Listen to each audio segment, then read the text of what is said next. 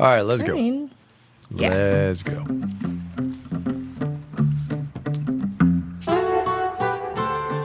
Hello, everyone. I am Kimberly Adams. Welcome back to Make Me Smart, where we make today make sense. I'm Kai Risdahl. Thanks for joining us on a Thursday. Yes, we are going to talk about the news that caught our eye today and then end with some stories that made us smile. So let's get started with those stories that caught our eye. The news fix. Kai, you want to go first? Yeah, mine, the original purpose of having a news fix and this entire podcast was to do stories that maybe you missed in the crush of the pandemic. And obviously the pandemic is the president says it's over, but we know it's not. But it's less present on people's minds, and there's news otherwise that takes up a lot of bandwidth. All of which is to say, y'all have probably heard or seen this story, but I just think it's amazeballs, and I'm going to timestamp this. So Putin gives this speech yesterday, and he announces a call-up of 300,000 Russian men between the ages of, I think, like 17 and, military age. So that was 2 days ago. All kinds of stories out of Russia today, wrenching video of these men leaving their wives, their partners, their children behind, parents, and heading off to be conscripted into the Russian army in a really kind of situation in Ukraine, right? I mean, the Russians are right now getting spanked after some success early on. The Ukrainians are on the offensive. They're getting lots of support from the West. The Ukrainians are. And now Putin's going to send 300,000 conscripts into Ukraine to help him recover. So 2 things about this. Number one, I'm going to timestamp it right here. I think this is where Putin overreached and the Russian population starts turning against him, because until now, he's been able to keep that war largely isolated from the general Russian population. And now with 300,000 people being called up, that has changed, right? And there's all kinds of protests in Moscow and other cities. And lots more people will come home dead, honestly. So that's number one. Number two and the other thing that happens. Yeah, go ahead. The other thing that happens when you send 300,000 young or older men is that's 300,000 more people to report back what's really happening, which is going to affect the propaganda machine as well. Right. Absolutely. Great point. So that's number one. Number two, I commend to everybody's attention the Daily from the New York Times today, which is not with my all-time favorite podcast host, who usually hosts that, whose style I just have come to love and adore so much. You should see the skeptical look on my face. But it's with the other host. He's of that got podcast. an amazing cadence and way of speaking, doesn't he? God, it's unbelievable. Well, and it's just the repetition of the question. Anyway, that's a whole different podcast. Just listen to the Daily today for their Moscow correspondents' analysis of what this all means. And the short answer is it's nothing good for anybody. And I just think this is a huge story. I think this is the moment Putin has overstepped. And here's hoping that that's actually the case. I mean, but at what cost? Jeez. For sure. War a lot worse. For sure. 100%. Okay. Well, there you go. My news fix actually does kind of harken back to the things you may have missed in the pandemic. Okay.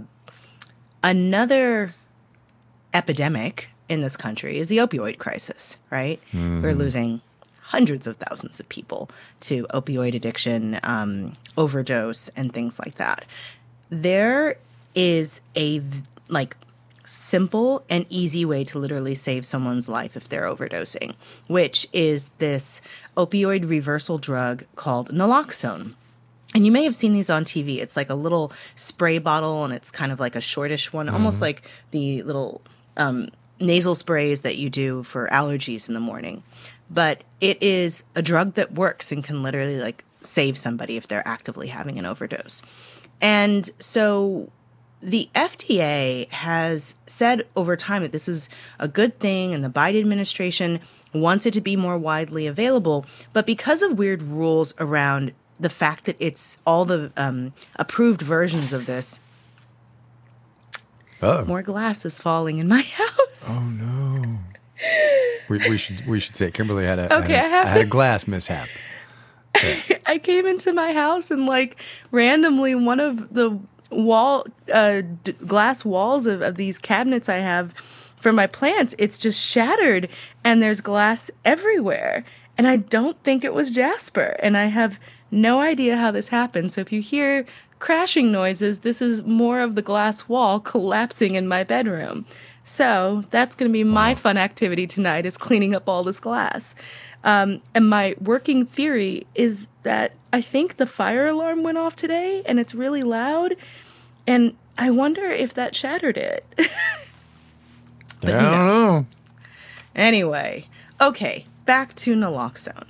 So due to sort of just rules around how you distribute prescription drugs, it's made it harder for groups and individuals to sort of get access to this. You had to go through sort of wholesalers or governments in order to give these things out. So here in DC, Right. the DC Department of Health will let you go onto a little website, give your address, and they will just bring you one of these kits, no questions asked. You can go to a bunch of pharmacies and get these kits that include a little guide of how to recognize when someone's having an overdose, how to give them this medicine, save somebody's life, right? And so I have like 2 of these things. And the FDA has issued new guidance that it's not going to enforce certain, as they call, I'm reading from Bloomberg Law here, certain Drug Supply Chain Security Act requirements on programs distributing naloxone to underserved communities while in an opioid public health emergency, which we are. So this basically means that more people can have access to this with fewer barriers. So rather than it having to come from like your government Department of Health, maybe your church could get a supply and hand them out in the community, or a school could have them in, you know, and give them to students or something like that. So it's a life-saving drug. And it's now going to be more accessible. And I think that's really great. And hopefully will sort of decrease the stigma of having it on hand, because you never know when you could save somebody's life with this drug. So there's that. Yep, totally That true. is my news fix. Good. Yes. That's good. That's good news. That is good news. Yeah. Which gets us to making me smile. Holy cow. 1, 2, 3, 4, 5. You got 5.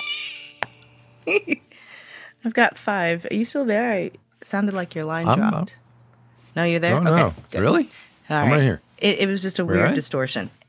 Yep, you're back now. So let's just keep going through. Let's just keep going. Yes. Yeah, I do. You got I have 5. Go. Holy I cow. have 5. Go. So the first ones that are actually at the bottom of this list, I am going to point you to 2 Twitter comments, because I love how fixated folks in the audience are on this answer to, or it was from What Do You Want to Know Wednesday, where someone asked a question about whether or not we could deal with the CO2 shortage by using up everyone's old soda streams to make beer, right? So, 2 interesting points. First of all, Todd Ahlstrom sent us both a tweet today saying SodaStream released a product called Beer Bar in 2016 for Germany and Switzerland only. And he points to this press release, and I look, and sure enough, it's a SodaStream where you get this little beer syrup, and you add it to the SodaStream, and sure enough, you get beer. They don't seem to be selling it anymore, although someone correct me if I'm wrong. And it seemed to only be in Germany and Italy. Second tweet from one of our listeners, Carrie, who says, the SodaStream to boost flat beer is a great idea. However, those also use CO2 tanks. So will the supply issue also impact this? I use mine for carbonated water daily, but periodically need a new CO2 tank. Which I read that and I was like, well, duh. I should say here, Todd Ahlstrom is a guy who knows his beer, right? He started Beer Advocate, so so he's somebody. And I'll tell you what, given the technical problems that we're having, clearly in this bleepity bleep bleep shed, and God, Jesus, let's just wrap it up, shall we? Let's get out of here. We're done. We're back tomorrow. Okay. I've got to figure out some equipment. Economics on Tap. All know the drill. 6:30, 3:30, news, half full, half empty. Let's get out of here. Yeah, all the normal Make Me Smart things. Email us, call us. Make Me Smart is produced by Marissa Cabrera. Olivia Zhao is our intern. Today's episode was engineered by Juan Carlos Torrado. Bridget Bodner is the senior producer. Donna Tam is the director of On Demand. I wasn't going to make you read anything else, Kai. No, I appreciate that. Thank you very much. Heads up play. Trained audio professional right there. Kimberly Adams. Ladies. Yes. get it done, even with glass falling around me. That's right. Glass is falling for you. My connectivity sucks. Yeah, it's all good. You know, Jesus, our tech producer, says like everything's in retrograde right now, so this makes sense. Well, there you go. There you go. We all want to be our best selves, but it can be an expensive journey. From experimenting with alternative medicine. I was working with a natural, holistic nutritionist and never really thought about the cost. To splurging on fast fashion. I'm spending like all my tips. I was definitely spending like $200 a week. I'm Rima Reis, host of Marketplace's This Is Uncomfortable. This season, we explore the cost of self-care and the real motivations behind our spending choices. Listen to This Is Uncomfortable wherever you get your podcasts.